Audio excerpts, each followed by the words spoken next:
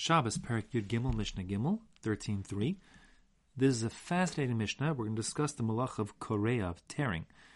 Now you recall that it's a general rule that kol makalkel, if one does an act which is ostensibly a malacha, but he carries out that act and it's destructive as opposed to constructive, so then such an act is pater, because melech's machsheves, the requirements that an act should be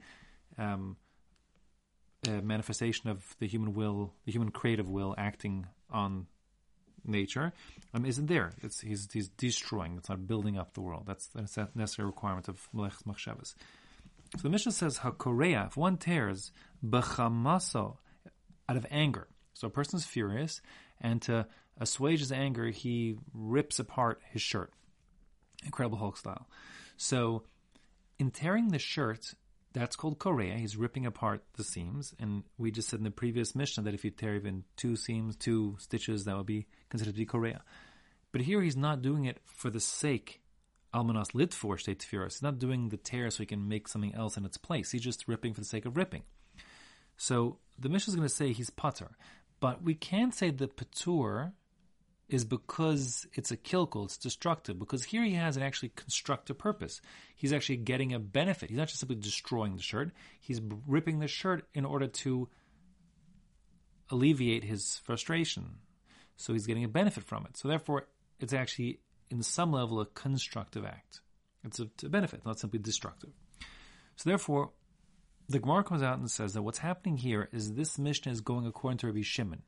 And the reason why the person is patur from tearing his clothes out of anger is because it's a malacha she'enetzricha lagufa.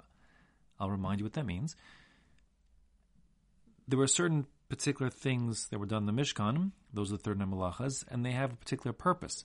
But if you're doing the external act of the malacha, but the purpose for which you're doing it is not the purpose that was used and envisaged in the normal context of the malacha, so that's called the malacha she'enetzricha lagufa. It's a malacha that's not done for its purpose, the purpose of the malacha.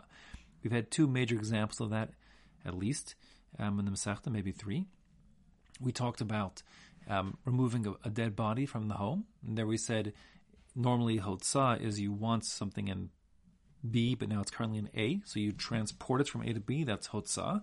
Here, when it comes to the body, you didn't really mind, you didn't care if the body to specifically be in that second location B, you just want it not in the house. You just want it out of the house. And you don't really care where it is, so to speak. You just want it not here. So that's not the malacha itself, and therefore it's considered to be malacha she'enetzricha lagufa. We also had the case of the psik reisha, the chopping off the chicken's head to obtain a toy, the head of the chicken for the child. Again, the idea here is shechting a chicken is the malacha of shechita, of slaughtering. But here you didn't want to slaughter the chicken. For your part, they could run around with the chicken without a head. Wouldn't matter to you. You just want the head to give as a toy. So therefore, you're taking the head off is not for the sake of killing the chicken, of natilas neshama, of taking its life. It's simply to obtain a head. Similarly, you could, trap a snake, and if you put a snake, in a trap or under a cup or something, again, you're not capturing the snake for the sake of having the snake. You just are keeping the snake away and so on. So here too, you're tearing the shirt, but the shirt that you're tearing is constructive as much as it has a purpose, just as you're purposefully and with intention and getting benefit from removing the body, or from capturing the snake, or from obtaining the chicken head. But in all those cases, the act that you're doing is not the act that was envisioned as the purpose for this malacha in the Mishkan.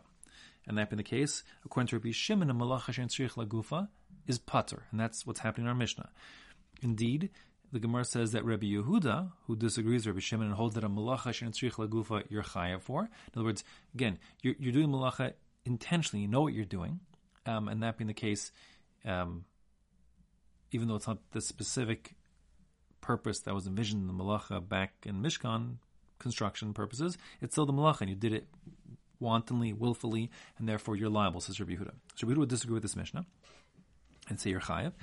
Fascinatingly, the Bartanura, who rules like the Rambam, says the halacha is like Rabbi Yehuda, and therefore not like our Mishnah. One would be chayav for malacha she'enetzricha lagufa, and therefore one would be chayav for tearing his clothing.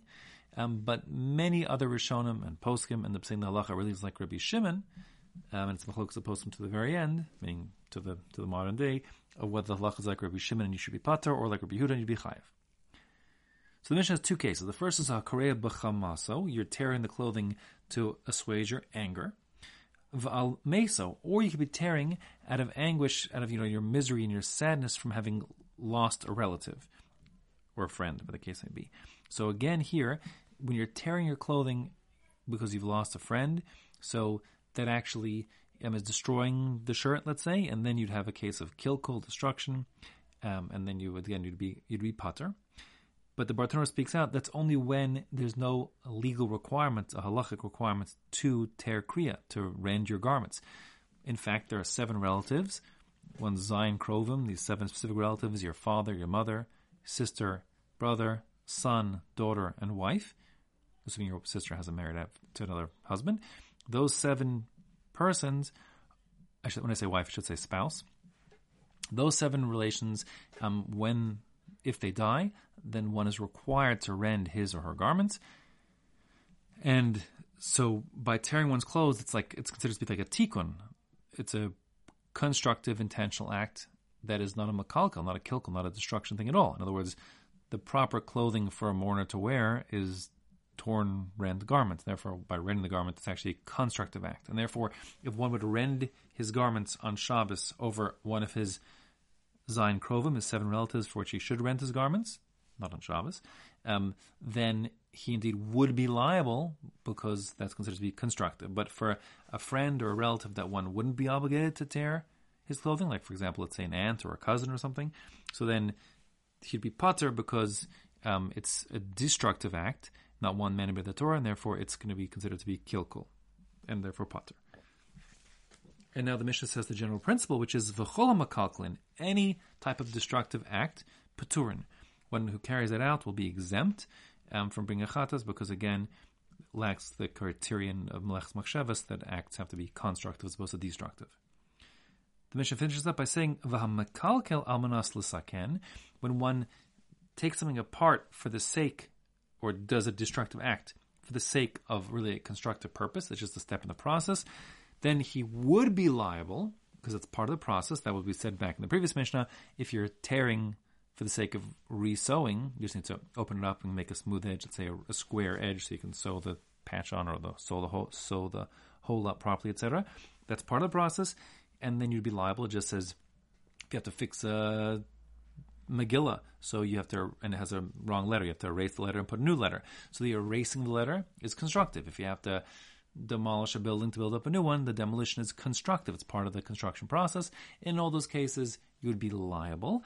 And the Mishnah is saying here that the shear, the amount you have to destroy in order to be liable, is she'iro kimisaken. It's the same shear that you need to do to fix it up. Meaning, in the case of tearing, since it's 2 stitches, 2 tfiras that make one liable, you'd have to be korea, tear the garment enough to put 2 new stitches in. Same goes when you're talking about mochek, if you're erasing something, since the obligation for kosev, for writing, is to write 2 letters, you have to erase enough space that you could put in 2 letters there in order to be chayav for the destruction called mochek, erasing, which is really a constructive purpose, because that's part of the process of rewriting the Megillah. When it comes to stira, soser, destruction of demolition, meaning of a building, which is the other side of the binyan, of the bona, of the construction building coin. So since we saw before, when it comes to bona, there is no shear. You could putty up the tiniest little hole in your wall, and that's bona, and you'd be chayiv.